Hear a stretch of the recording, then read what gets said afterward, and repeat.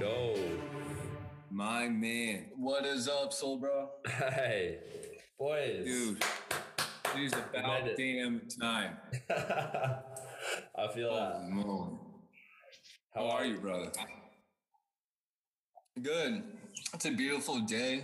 We're both located in the Jersey Shore, New Jersey right now. Paul actually flew out from Oregon to spend like 18 days out here? Yeah, something like that. Yeah, so we've just been getting to know each other before our launch, which is starting to become kind of public on Twitter. And we've just had beautiful weather out here. Workouts have been ridiculous. Just enjoying the simple things in life. It's been a blast. Being the only things in life, right? Amen. You can enjoy the simple things. Everything else doesn't fucking matter, really. It really doesn't. It really doesn't. That's what I love about both you guys, really. I'm assuming, obviously, because you're working together, you have the same mindset about life and everything. And yes. I really resonate with that as well, I think. Oh, man. Dude, we've been so excited to get on this podcast. I know I've flaked a few times, but it's about time. I mean, honestly, yeah, man. I mean, I'll keep it very real. When I first made my Twitter account, it was because I discovered your page and I recognized for the first time, I was like, holy shit. I'm not the only person who thinks this way. I'm not the only person trying to sort of like just do something different than the average Joe. And I don't always love this word, but just trying to bring something wholesome to the world. Yeah. So honestly, I saw your page. I thought it was so cool. And then I made mine. And then after enough time of sharing what I think about, managed to connect with homie Paul. And of course, very much like-minded and really just excited to be working with somebody, who shares the same vision, because as you know, so it is rare these days. It really is. Yeah, I think it's rare, but it's also, I think, our role to cultivate that within other people who maybe it's just it's rare because they have never been exposed to it, or they just haven't had that part of them exposed to it, and the ideas that then kind of settle into their head and think, oh, there's a different way of doing things, or hang on, why do I do that way? And I wouldn't have these ideas if I hadn't been exposed to them through some other people in my life or the books that I've read. So I think it's also, we have the capacity to bring that out of people. Not that, I'm a super legend that is a guru or whatever, but just like telling people that, there is this other option of life. You don't have to live in the kind of perpetual anger, sadness, stress, and, that whole place of letting go in your mind. So if you could talk about that journey for yourself, and then after, like, how did you first get into? Because I know you've had a turbulent kind of progression through that, as we all have, as we come to terms and wrestle with that kind of different mindset. Yeah, for sure, man. I mean, I come from a very type A part of the world. My parents met at Princeton University, just very hardworking people. My mother is a devout empath. She basically martyred herself at a young age. She went through incredible pain that I still am learning about in my 30s. And my father is, I love my father to death, so bro. And part of the reason why I did flake on you a few times is because I haven't known how much I've wanted to open up publicly about such personal things. But my father is what they would call a narcissist. However, he is the greatest man I've ever known in my life. But I'm the product of that relationship. So it's interesting to hear you say things like, I'm just of the belief that humanity, all of us, we are infinity. We are the cosmos. So if we become aware of something that is going to suggest that we can be living a more wholesome life, we're going to do it. So the reason I say that is because I feel like I was born into a reality where, like, I was born so deeply into delusion where people were, competing with their jobs because they had this trauma they hadn't healed within themselves. And I was kind of thrown into that. I spent, most of my childhood visiting Princeton University and these Ivy League schools and all this stuff. And it wasn't until I was about 18 that I became aware of myself as a person, because I had learned from my parents to just, grind, and that there was no such thing as like presence. So for whatever reason, there are no musicians in my family, but I became this like pretty legit musician. And I'm convinced that it has to do with the fact that I just tapped into a presence for whatever reason that has saved me from the typical life that most people are living. And yeah, man, I was about, I was about 28 years old, 27 years old. I graduated college. I was working in New York City. Very much was like my father at this point. My mind was just always running. I was very competitive. And then all of a sudden, I was 2 years into a relationship with a woman whom I loved dearly, but I just couldn't be the man for her that I knew I was supposed to be. And she left me. And that heartbreak, that sudden, that pain was so immense that I finally looked within myself. And I don't know why God graced me with this moment, but I think it's because of the fact that, again, my parents are on these two very, very potent extremes in terms of personality. When I experienced that heartbreak, I looked within myself and I just suddenly realized that I was not the ego. I wasn't thought itself. Yeah. And it sounds crazy to most people. And it's kind of a challenge for me to share because I often don't know who's prepared to hear what I'm saying. But I mean, the truth.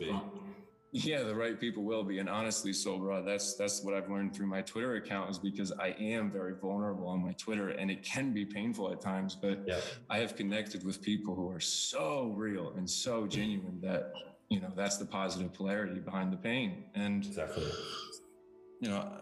When I realized I wasn't my thoughts and all you've ever known is just being competitive, like, dude, come on. Yeah. So after that, like, man, my life shifted. I won't say I lost all my friends. I won't say that I lost really anything, because everything is still the same. But man, I stepped onto a path that was not something I ever expected I would be living. Realized that wasn't my thoughts, bought a plane ticket to Montana, quit my job, ended up being homeless for about a year, just trying to figure out who and what I was and how, and how it could be possible that I wasn't my thoughts despite being so attached to my ego my whole life. But yeah, man, letting go for me is a foundation of my experience. So yeah, pretty crazy. And Paul, how do you find that you've come to the same sort of realization, if you have, and just if you could go a bit into your background as well? Yeah, man. Pretty much everyone has their own hardships. I think mine just happened earlier in my life. And similar to Jack, like, we were just kind of in this whole matrixy world and we had to find our escapes. And you can't do that without detaching yourself from the life you were born into, right? So yeah, it was really just how you kind of view the world, and externally, nothing really mattered. And for me, I just had to find a way, and it was like such a lonely path. But yeah, I found my escape through the gym, because I didn't know what was for certain in life. Like, I'm like this teenager always asking, what is the meaning of life? So I would devote myself to just, saving money and investing in my time to working out. And over time, I would just learn about exercise, nutrition, and now I study it at university. And, I had a pretty normal upbringing on the shallow surface. Like, I'd party and just have a great social life, but deep down, like, I knew I didn't want to live in that normal life. Yeah. And it's very interesting, Sobra, that Paul and I have linked up, because it feels like he and I are standing on two ledges of the polarity of, like, being a man. He and I, like, where I'm strong, he's weak. Where I'm weak, he is strong. But at the foundation of who we are, we've both identified that what we literally are is something that exists behind or beyond any thought you can ever have. Yeah. So with that as like your core value with the person you're doing business with, it's like, yo, we know we've already won. Doesn't matter if Paul and I really make any money. We know we're going to be changing people's lives just because we're approaching our business and basically our lives from a much more, I guess, authentic and real paradigm than most people that we tend to be around. Yeah. Like before we linked up, I mean, I couldn't imagine going through my day-to-day life, but with this such clear vision, I really wouldn't want to pursue anything else in life other than this right here. Yeah, what else is there? Honestly.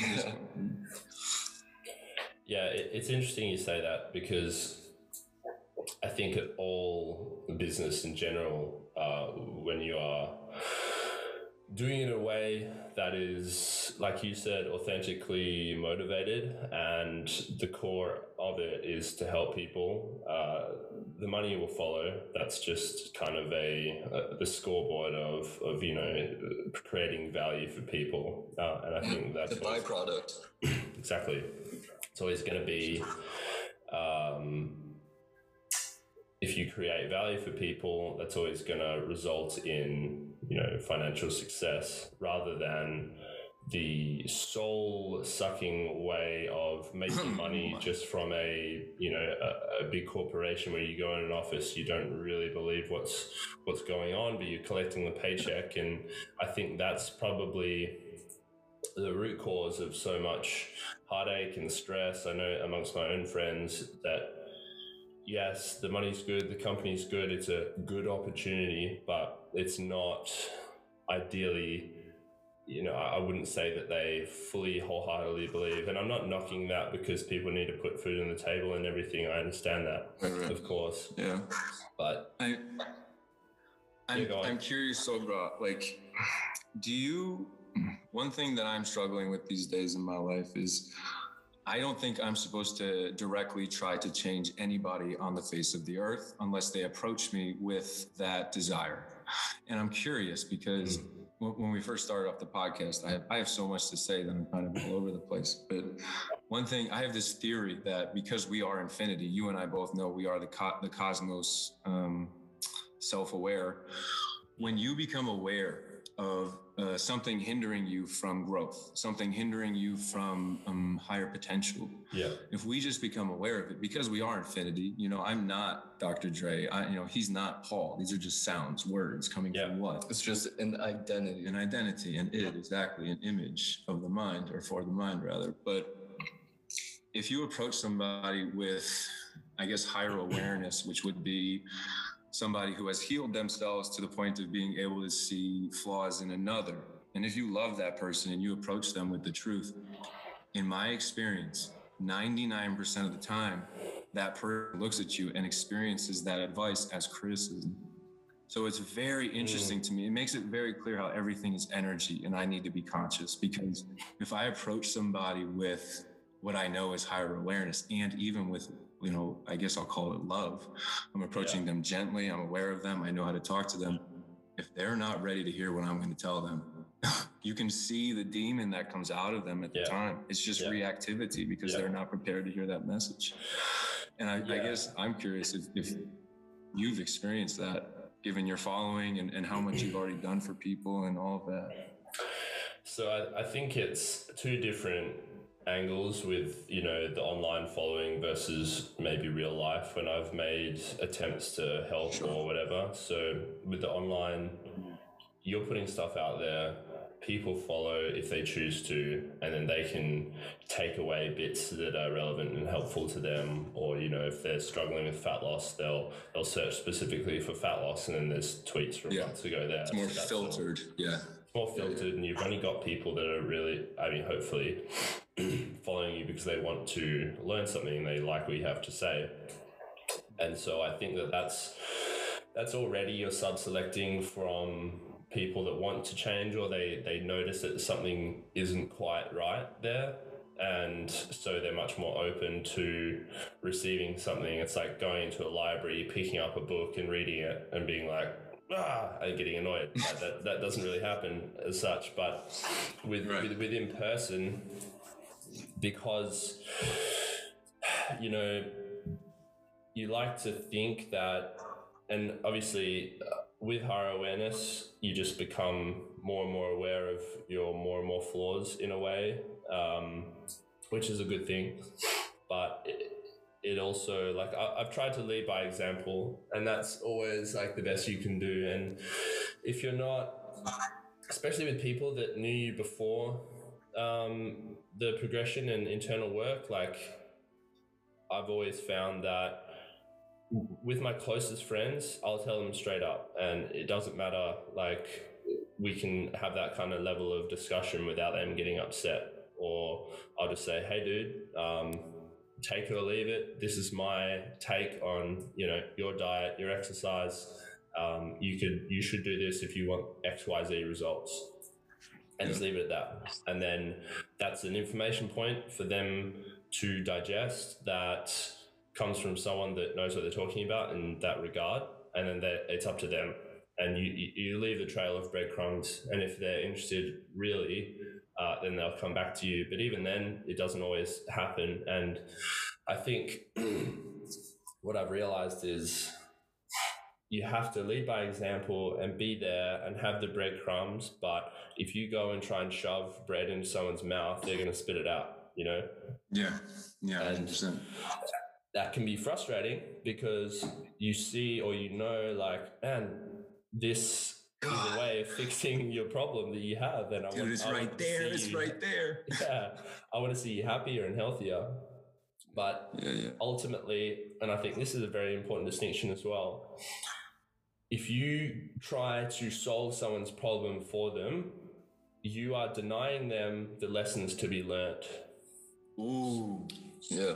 Right? Let's go. So they have wisdom that their particular physical experience has to learn to then be attached to their soul and be true knowledge for them to take forward.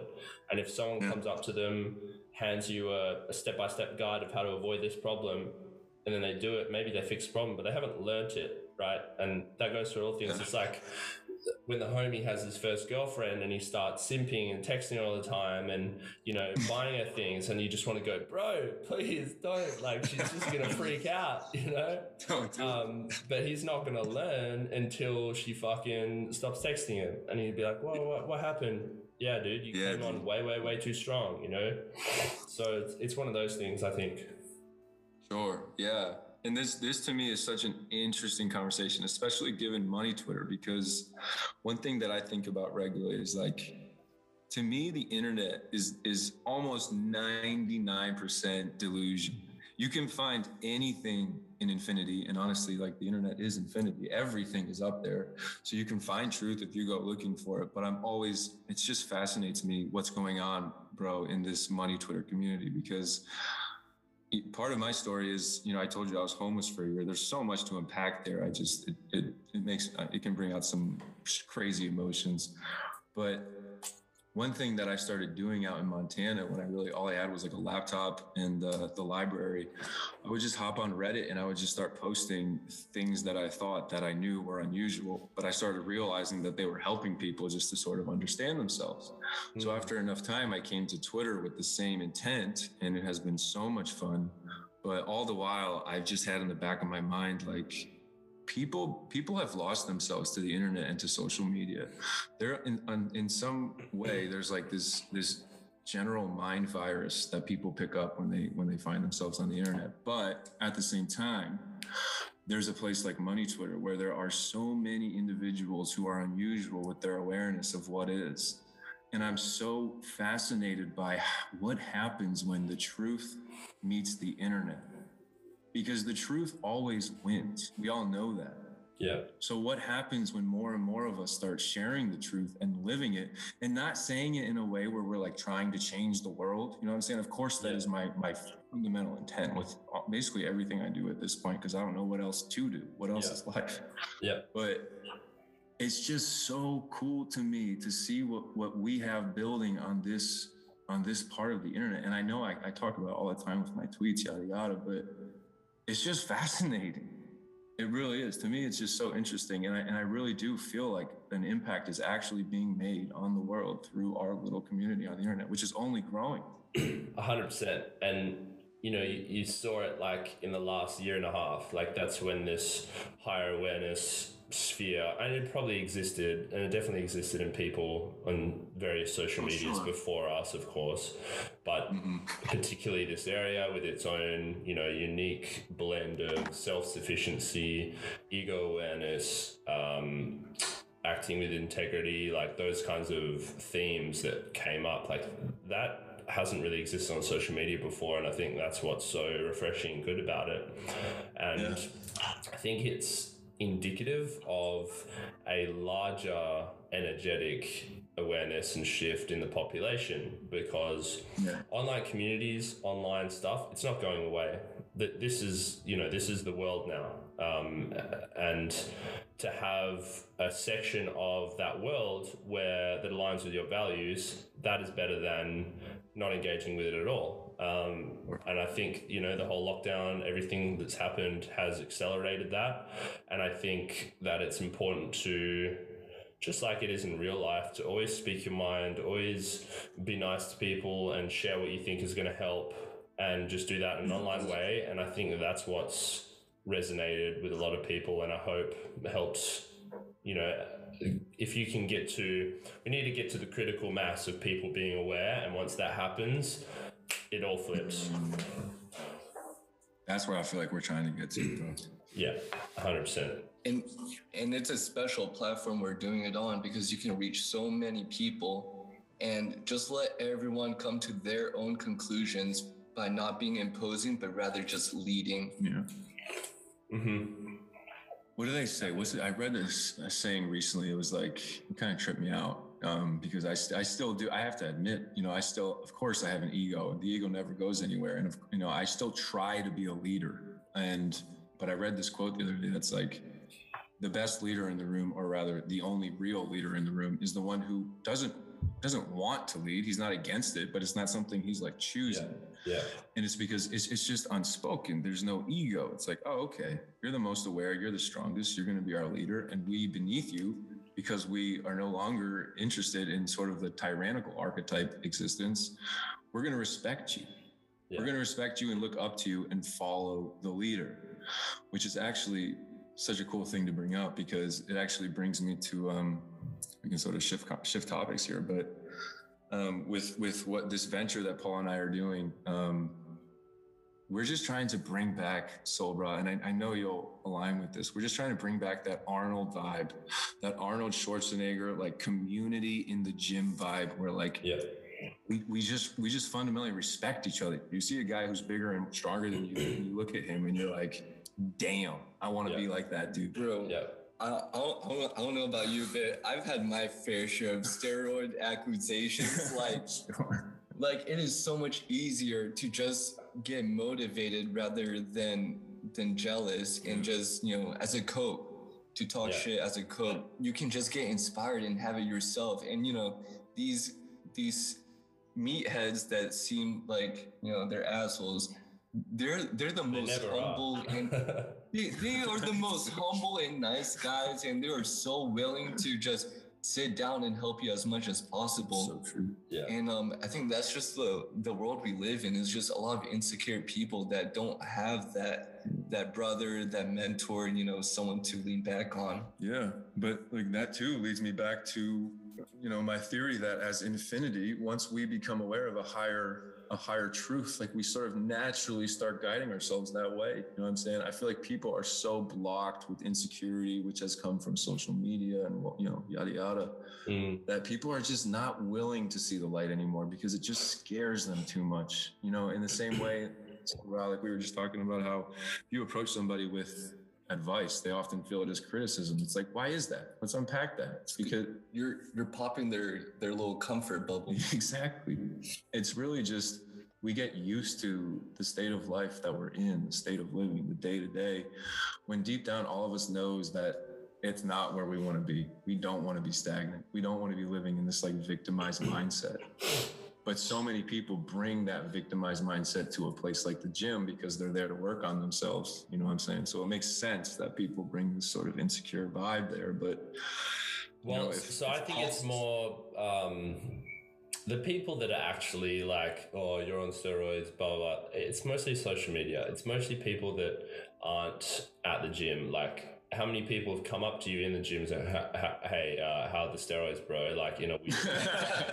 That doesn't happen. Fantastic point. Yeah, never. So I think like anyone in the gym is got at least a base level of, there are the outliers, of course, but there's a base level of, hey, I'm here, I want to improve, and that's a great thing. And, this is why I want to one day open up a gym, on the beach, the compound, and have it and cultivate that kind of fraternity vibe there, because I know that there are people that don't have that at all. And if I can help cultivate that kind of community, because community needs to be cultivated, and it needs to be, you need input energy to create an energetic field that then helps others. And if you can intentionally curate that, I think that that's a great thing. And bodybuilding is just a vehicle, and training in general, that's a vehicle and a shared community thing to do that through, which I think is very important. And it's gone probably because of the mass-produced nature of fitness in general. It's like money came in, money needs to be made as much as possible. It's just always the case with when things get bigger. And then there was it's all the sterile environments, the chain gyms, like that kind of stuff takes away from what I think, we look back at the golden age of bodybuilding with rose-tinted goggles. None of us are there, but I think we can all agree that was probably a better time and a better vibe where, the bodybuilders say everyone helped each other. There was no competition outside of, the actual competitions.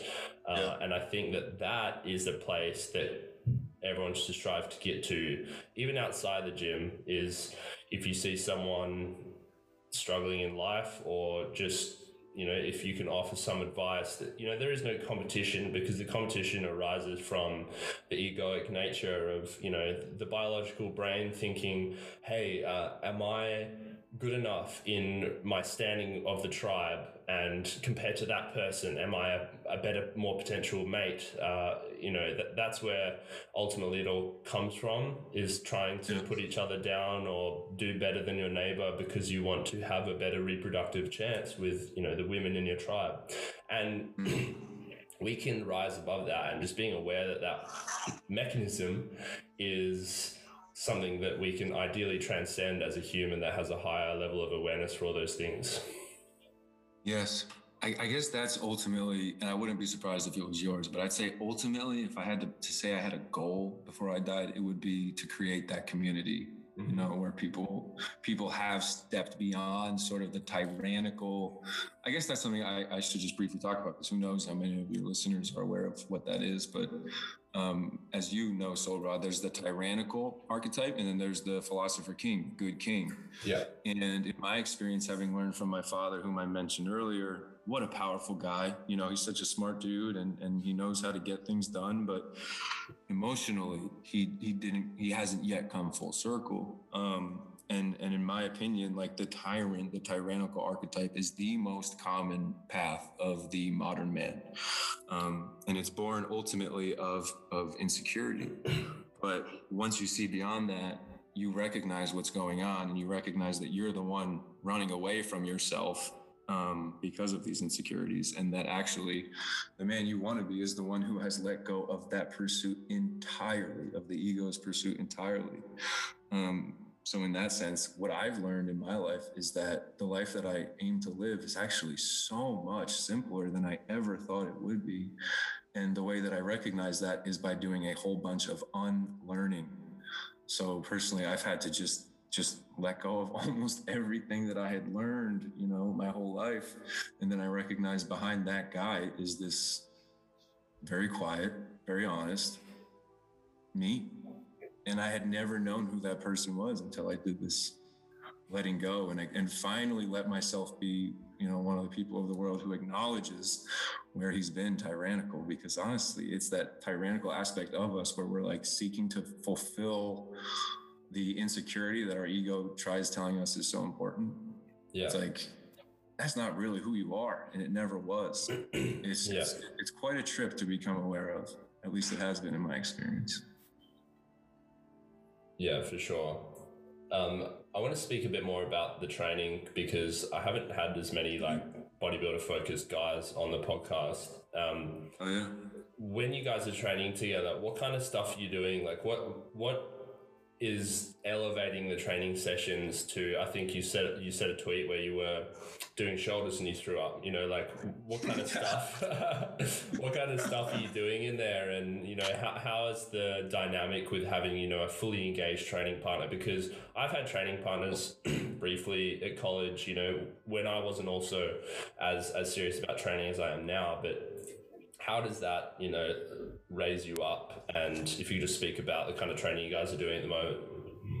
Sure. Oh, hell yeah. So before I even landed in Jersey, I told Jack, look at the way Arnold's training with Frank. And despite the height differences, that's kind of similar to what we have going on. And Jack, how tall are you? Almost 6'2". 6'2". All right, so I'm 5'9". And that height difference, I think it symbolizes something in a training partner where there is no competition. We're here to make each other better. So when we're lifting, we're going force reps, like heavy, going until past failure. Yeah. And something like incline dumbbell pressing, like there's no way you can truly push past your limits safely unless you have a training partner.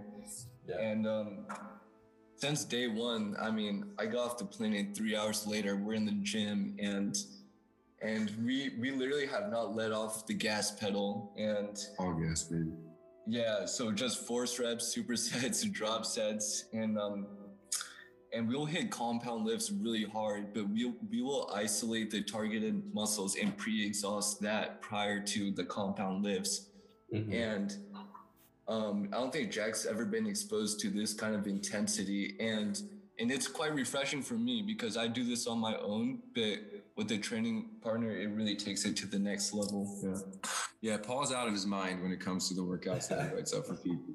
I can't say that I'm not out of my mind too when it comes to that. It's like, and so I'd be interested if you'd agree with me on this. I feel like there's something very, very cool and real about like the spiritual bodybuilder. Ultimately, yeah, I identify as spiritual. I know that there's no such thing. I am spirit. But because I've recognized the degree, like I've recognized that I'm not the ego, I've seen beyond myself as thought. So I just feel that I'm able to tap into a deeper sincerity anywhere I want to, right? If I'm standing in line at Subway, right? Yeah. And people are like, people are giving the cashier a hard time. I'm like, what is going, how could you ever? Yeah. And I just drop that and I bring sort of like a positivity that I know is going to heal the moment. When I'm in the gym, I'm able to let go of my ego that would say, man, I feel really weak today. Or, I'd compare myself to the guy next to me. Yeah. I just let go of that tendency completely. And by doing that, I tap into this unusual, I know it's an unusual mind to muscle connection. Yeah. And I know it's unusual because I probably look like a freaking weirdo at the gym compared to most people. Like I'll close my eyes as if I'm praying to God before each set. Yeah. Yeah. Just channeling that inner energy. And I think that's why these workouts have been so fulfilling. It's beyond the pump. It's a release.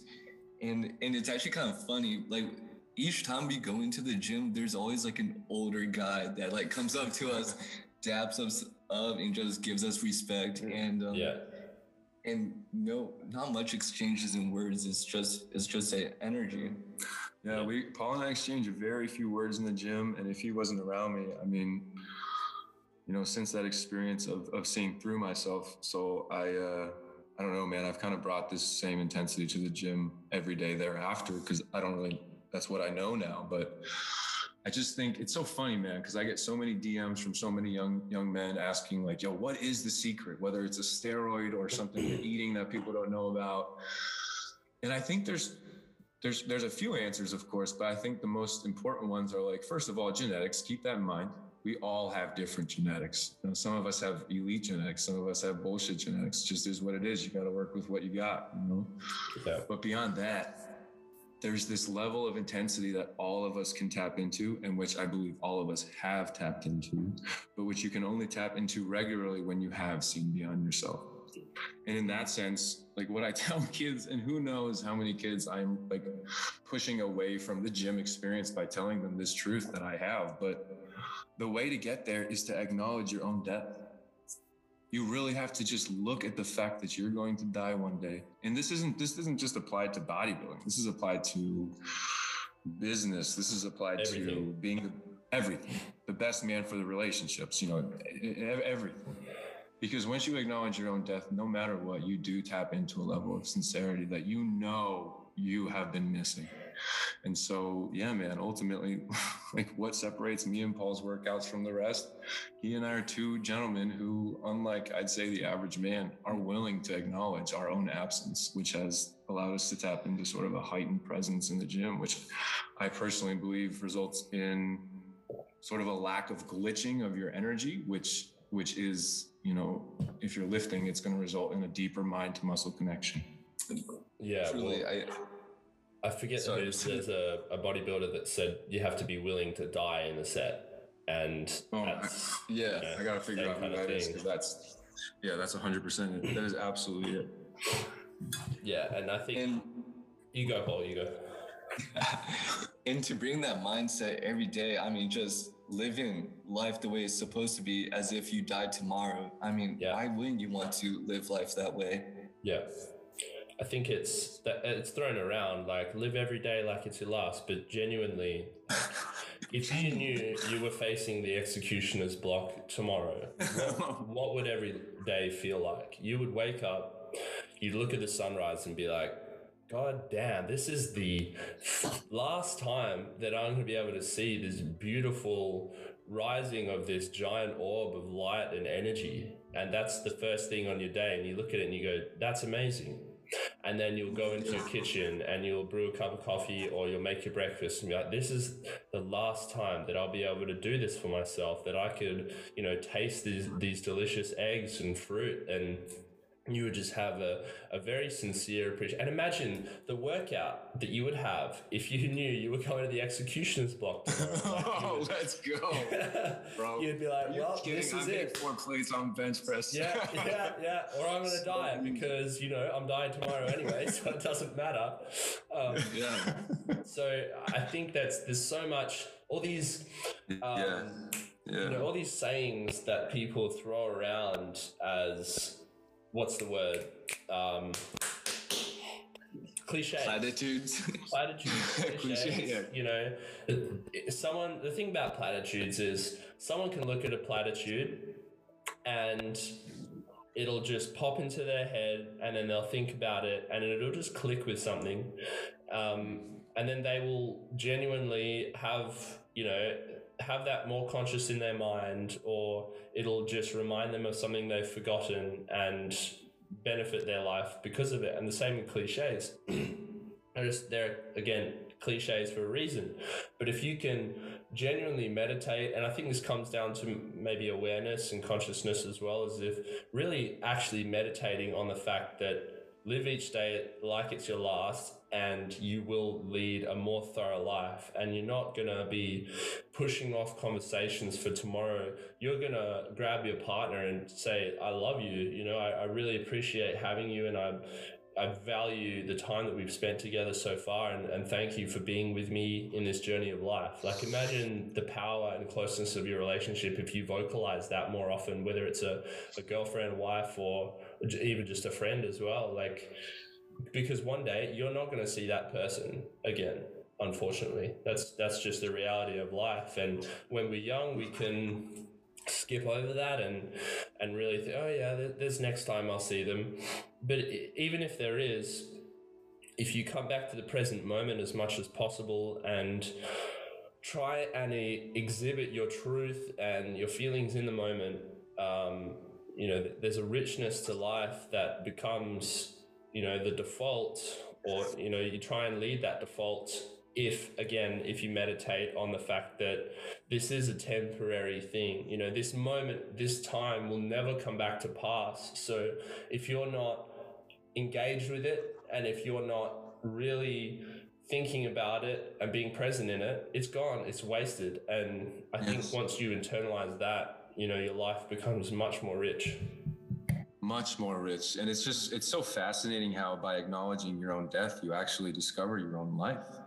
It's like by finally facing the thing that you've just sort of been so afraid of because you were born into this reality where, you know, whether it was your parents, your teachers, your coaches, or all of them who would just throw you one-liners that suggested the root of their existence was that they're terrified of death. Like, that's all of us. We all have been conditioned to fear our own absence, when in reality, the way to live wholly is by accepting your own absence and getting out of your own way. And I actually just realized something. I actually got a head start. I don't know if you know this, but I'm 21 years old and my fake ID has been working since I was 17. So, and most people think I'm older, but I genuinely think I got a head start because of seeing my dad, his work ethic, the hardships he has faced.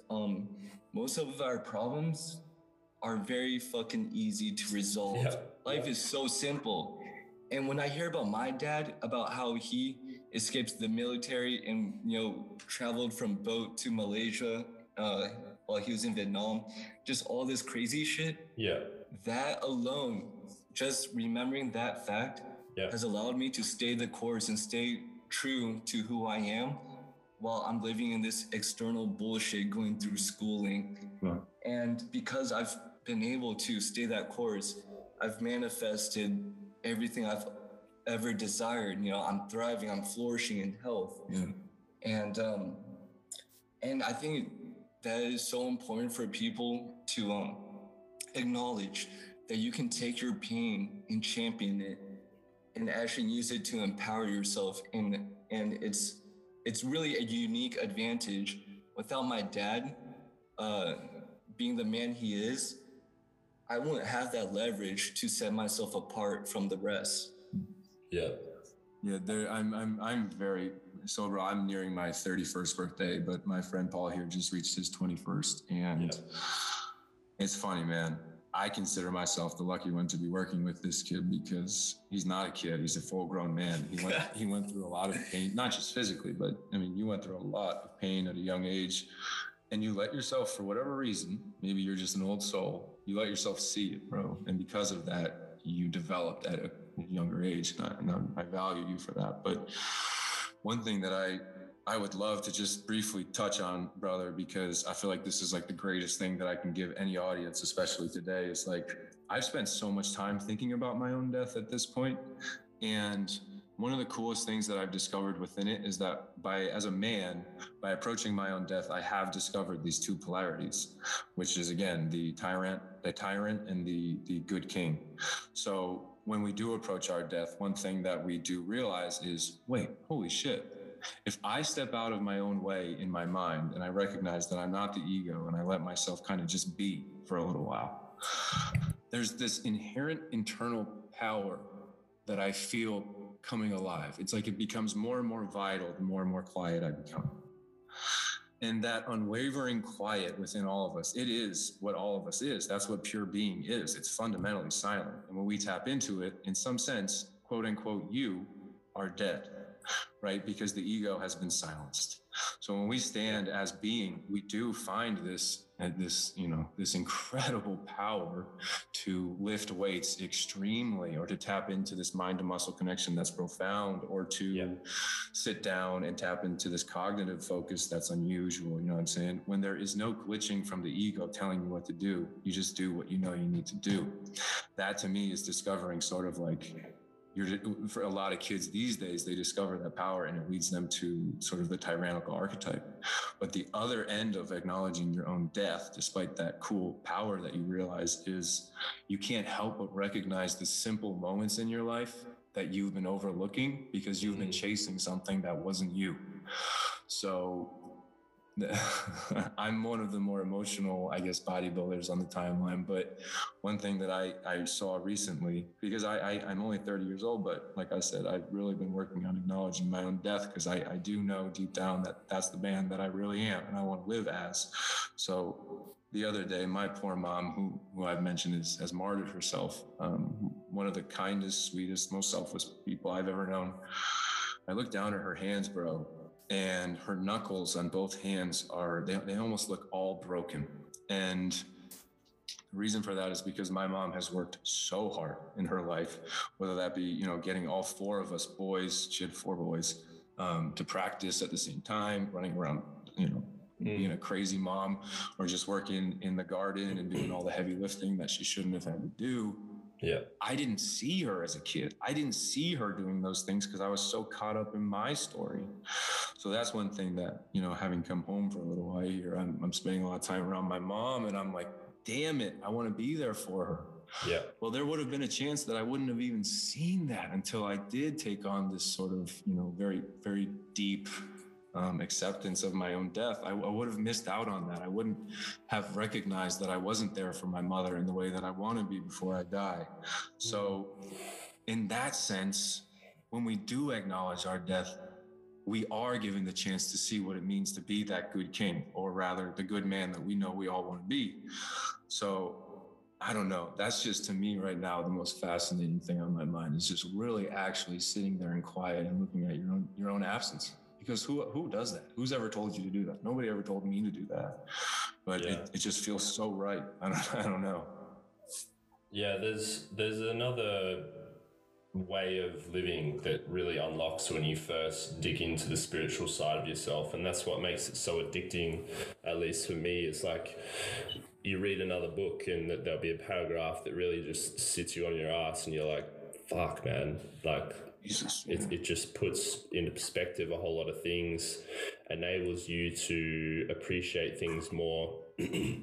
And I wanted to mention that the physical spiritualism that's been in my bio since I started Twitter is because I know that feeling of when you are deep in the set and you want to give up and everything's burning, but inherently, like, I could do a few more. Like it's just a feeling. The pain, the muscular fatigue, like it's just a feeling. And the spiritual side of it is being able to endure that pain, knowing that the harder you go and the longer you go, the more muscle cells you unlock. And that's, I think, the principle of bodybuilding in a way that makes it so spiritual.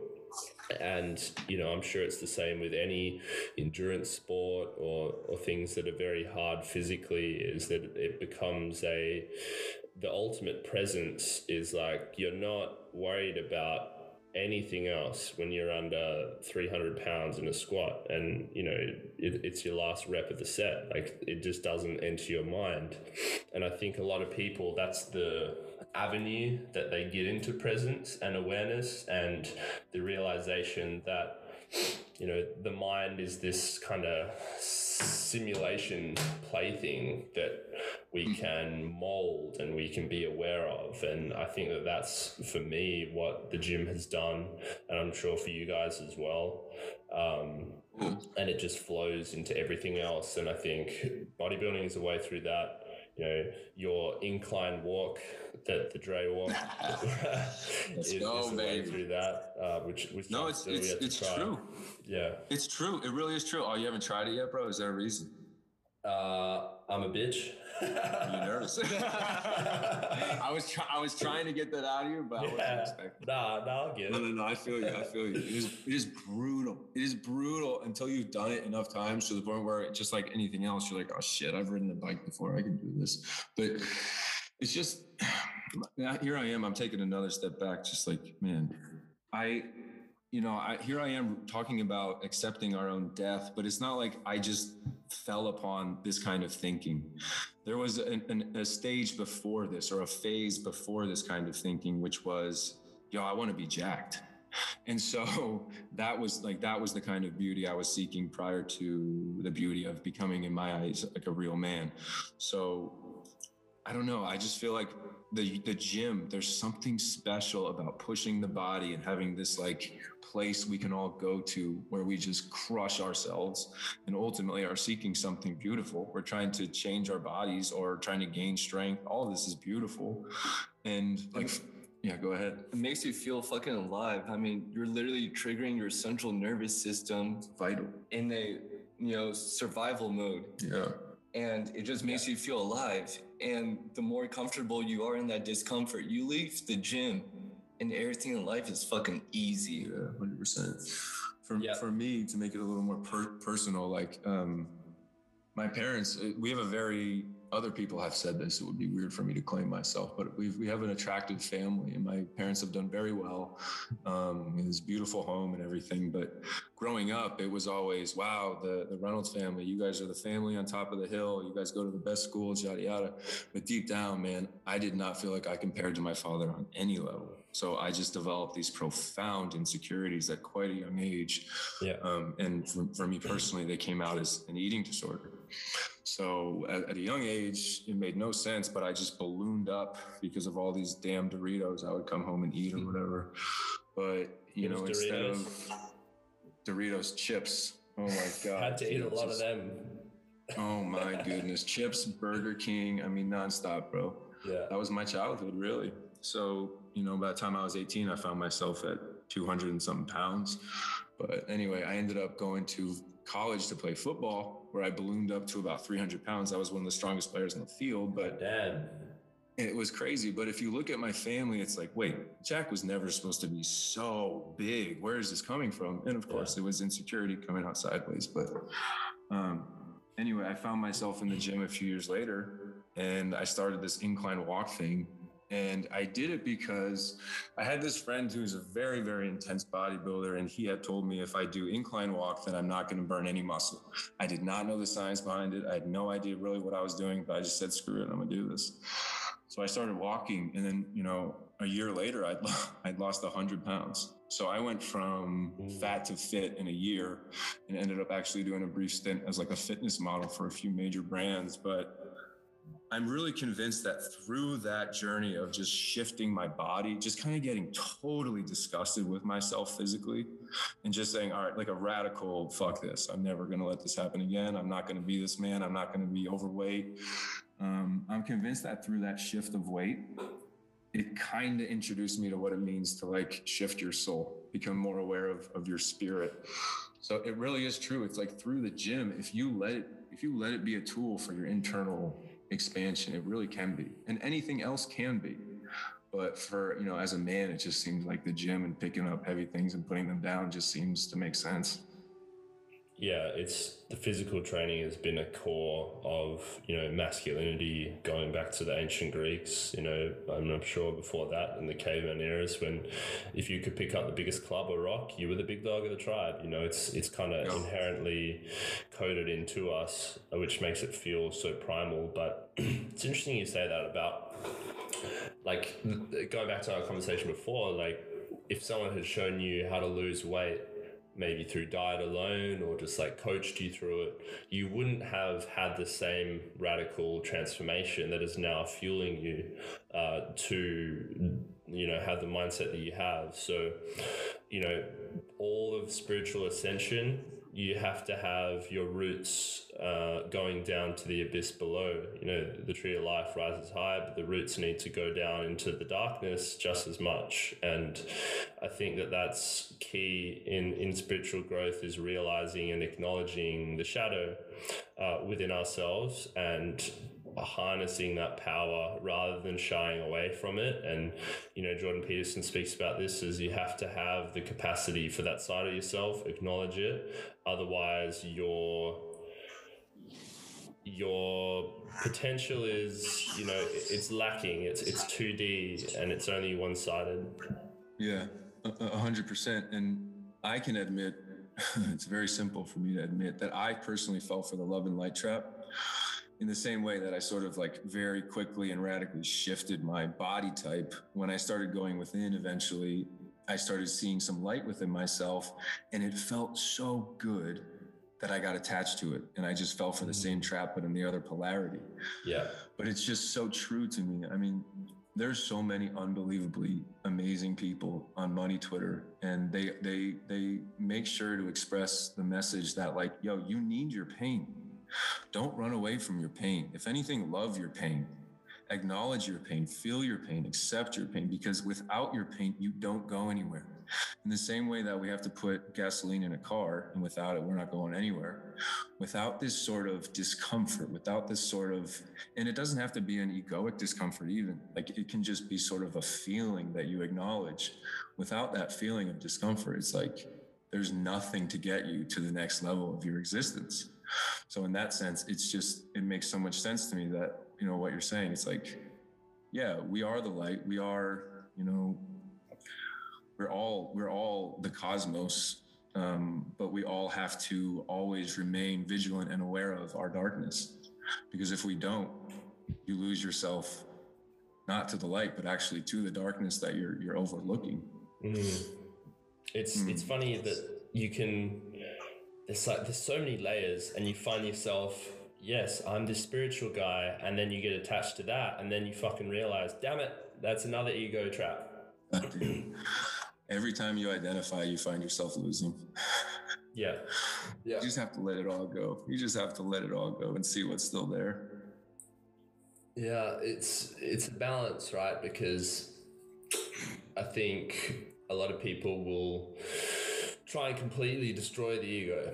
And like you said earlier, that's not going to happen. It's always there. It's about recognizing it for what it is, realizing that as a human, you need that to interface with this 3D world that we're a part of.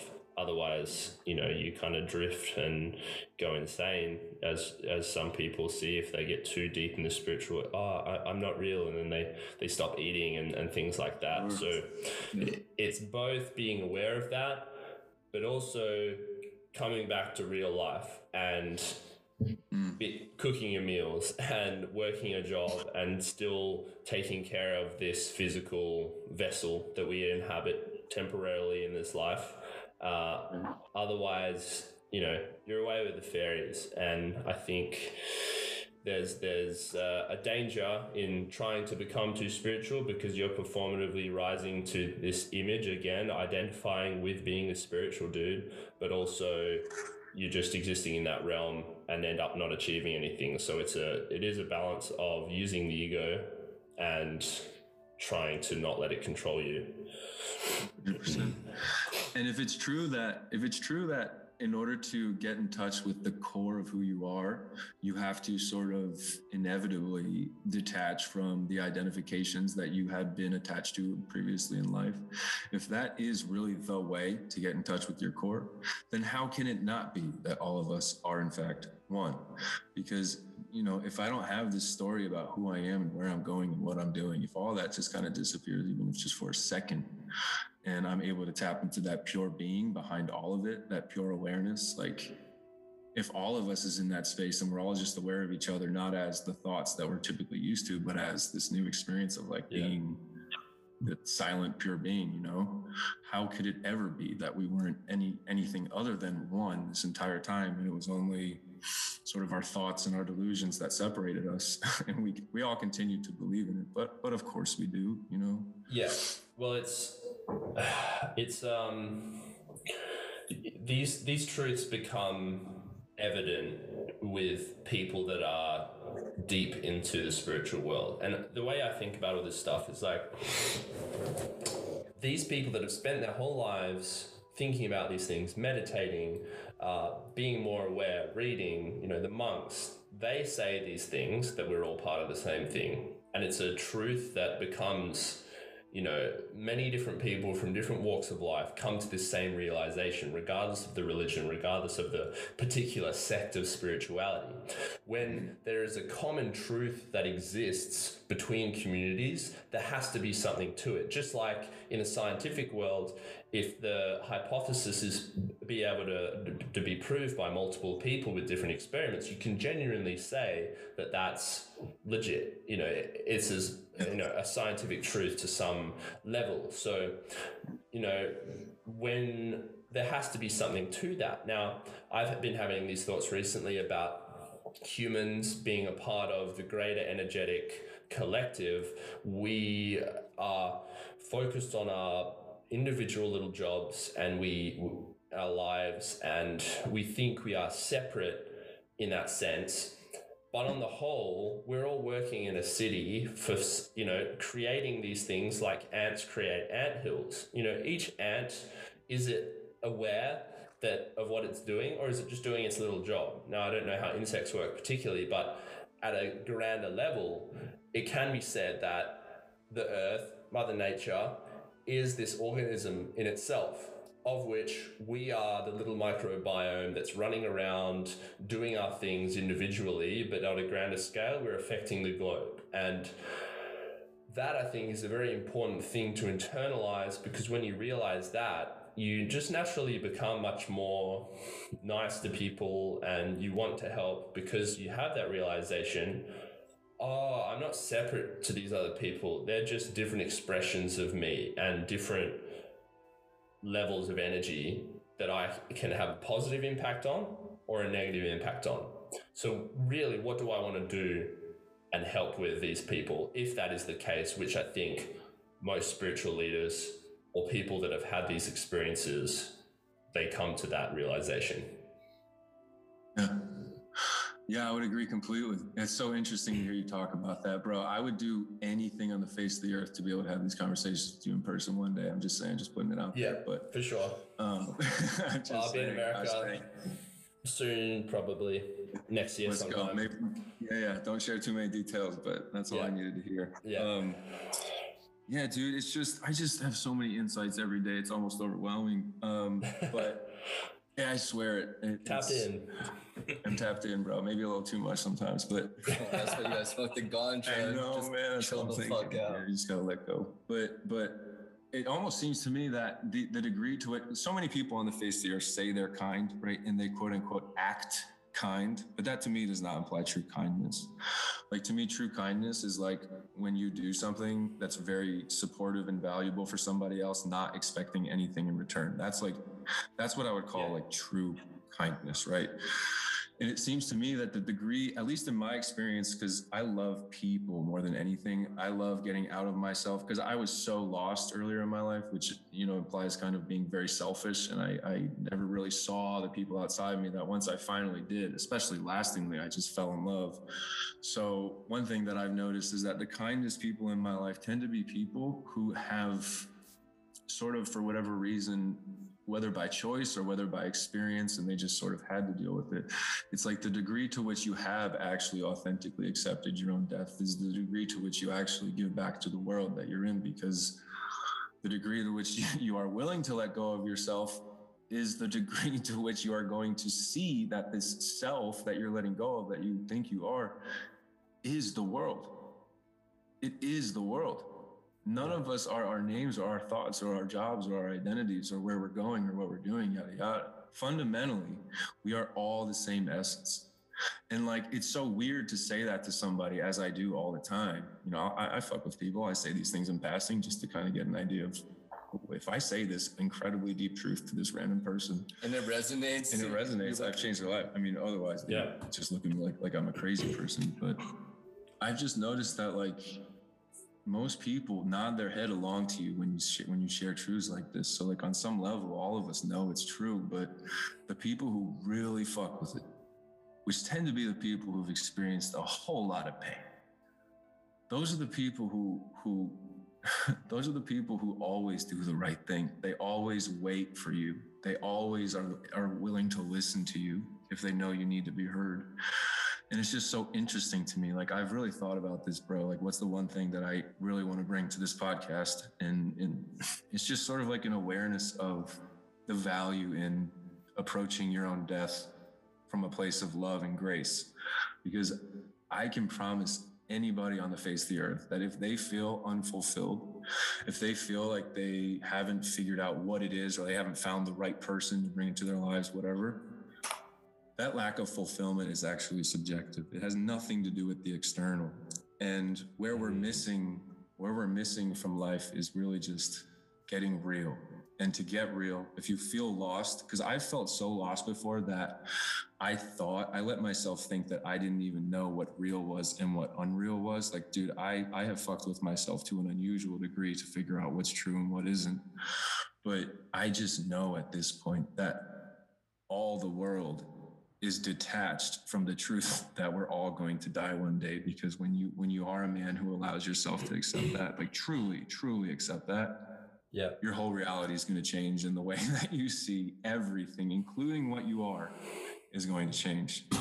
Yeah, I think it's a symptom of how we treat death in Western society now. And, you know, most traditional communities, there is a celebration of life in the funeral aspect that is different in Western societies, where it's like, it's a sad thing. Once you die, you are gone forever, you know, and there's much, you know, there's a lot of wisdom and teachings from other communities and other peoples that say, okay, death is the end of this physical body that we're in. That's all it is. Your soul, your energetic, whatever you want to call it, that thing, whatever that was before your birth, whatever you were before your birth, is what you return to. Now, that doesn't mean you're gone. That doesn't mean, it just means you're not in this 3D plane inhabiting that particular physical body. Now, I don't pretend to know the ins and outs of it. I haven't done as much thinking about the process of death as a lot of other people have. I'm just going off, you know, what other people who are deeper into this space have said. And that is, you know, they said they've spoken to their father who's previously passed on in deep meditation or seances or whatever. So, you know, I think that because we believe that death is the end, we think that it's this hugely scary thing. And so we never want to consider it. We never want to think about it. And it's this fear-based mindset to do with death. And I think that that's at root what is, you know, making us have this mindset. You know, very spiritual monks, they will take their own lives in a very calm way because they realize that, you know, this is just one plane of existence and they'll go back to whatever it was before. And I'm not saying that that's the correct way to view things and, you know, all the rest of it. But I do think that there's a lot of unexplored issues and questions, and the mentality that death is the end forever for good, it just doesn't sit right with me. And I think if you, again, meditate on, you know, I'm here in this physical realm for X amount of years. Let's do as much as I can within this body with the time I have. And then whatever happens after that, I'll find out. But again, the present moment is all you have. To be scared of the end, which, you know, if you think it is the end, then you're not going to care. You're gone. So whichever way you look at it, the logical conclusion is to not worry about it. Either if you go into the next realm and you're just chilling in the ethereal space, cool. Let's go. Great. But if you're gone, what was it like before you were born? Boom. Nothing. Then why worry about it? And why, you know, it's removing the fear and the shackles that you have about it enables you to be more present again in this realm that we are in now. So whichever way you believe in it, it doesn't make sense to be scared of it. Yeah, it literally makes zero sense whatsoever, and which makes so much sense to me because I know that the ego makes no sense when you really start unpacking it. But it's so interesting, and it's so cool to me to hear you say that because I think it was Alan Watts who said it. He was like, I was listening to one of his lectures probably 5 years ago. There were two things that man said that just shocked me into a different reality. But the first thing was anxiety and laughter are two sides of the same coin. And then the other one after that was, damn it, Soul Rod just said it. And I'm going to black out on it, I'm forgetting. But it's one thing that I think has made me think so much about death this past year is COVID. And being somebody who has approached death, you know, relatively young, I really am okay with it. And so when this global epidemic approached, I was one of the few, as I'm sure you were too, and same with Paul, we just approached it with a totally different energy, a totally different approach. I just refused to be afraid of it, you know? And it's just so interesting because anywhere I would go, if I didn't seem afraid of it, if I didn't want to wear like a mask over my face or whatever, most of the world would stand against me, which made me take this kind of thinking even deeper. Um, but yeah, no, I think it's very obvious that most of the world currently is stuck in sort of a fear of the unknown. Yeah. Which, if that's true, because here's the thing, like, I'm 30 years old. I expect to live another 70 years. The rest of my life is unknown. Does that mean that I'm afraid to live? No, it excites me. I don't know what's coming. I know who I am, but I don't know what's coming. And so that excites me. I know how powerful I am. I'm in touch with myself. But if you're afraid of the unknown, can you imagine living in that mind space for your entire lifetime? Because I do think that that's been kind of normalized at this point. But encouraged, encouraged, yeah, absolutely. And even beyond encouraged, it's like you're bullied if you stand against it. Yep. Which is something, I'll never, ever, ever, ever stand for that kind of approach to anything. So it's just really, really interesting. And it's really exposing to me of the state of the world, because ultimately the way to live your best life is to embrace the unknown, is to embrace that which you otherwise would have been afraid of. 100%. And I think it's all encouraged. It's all by design to have people living in fear, right? Change is always going to happen. Things don't stay the same. You could argue that the present moment is never in a fixed position where everything is good, everything is, or, the reverse, everything is bad forever. It's a moment of change. It's an ebb and flow. It's a stream. It's not a fixed position. So if you can have people constantly afraid, you keep them in this lower vibrational mindset, which brings on sickness, which brings on, they're burning all their energy through worrying every day, then they're not going to have the capacity to rise up as a force against you. That is the aim of these things. And that's the aim of the last year and a half, 2 years propaganda and all the rest of it, is like this fear-based ruling. Because if you can make someone scared, then you control them, or the fear controls them, and they're never going to act out and stand up for what they believe in if they're scared of what's going to happen. A lot of people are getting these experimental medical things because they're afraid to stand out, even, against the crowd or whatever. And it's all because of the media brainwashing. I think, the first thing to do is obviously turn off the TV, turn off the news, and you will find that alone is going to remove your cortisol fucking 100 times. But oh my God, start eating well, turn off your damn news, start filling your body with healthy foods, put your feet in the grass, start exercising, get sun every single day. Get your sleep, don't sleep too long. I mean, it's just living outside of a state of depression that's been normalized. And it's almost bizarre. My mother's favorite movie growing up was Wizard of Oz.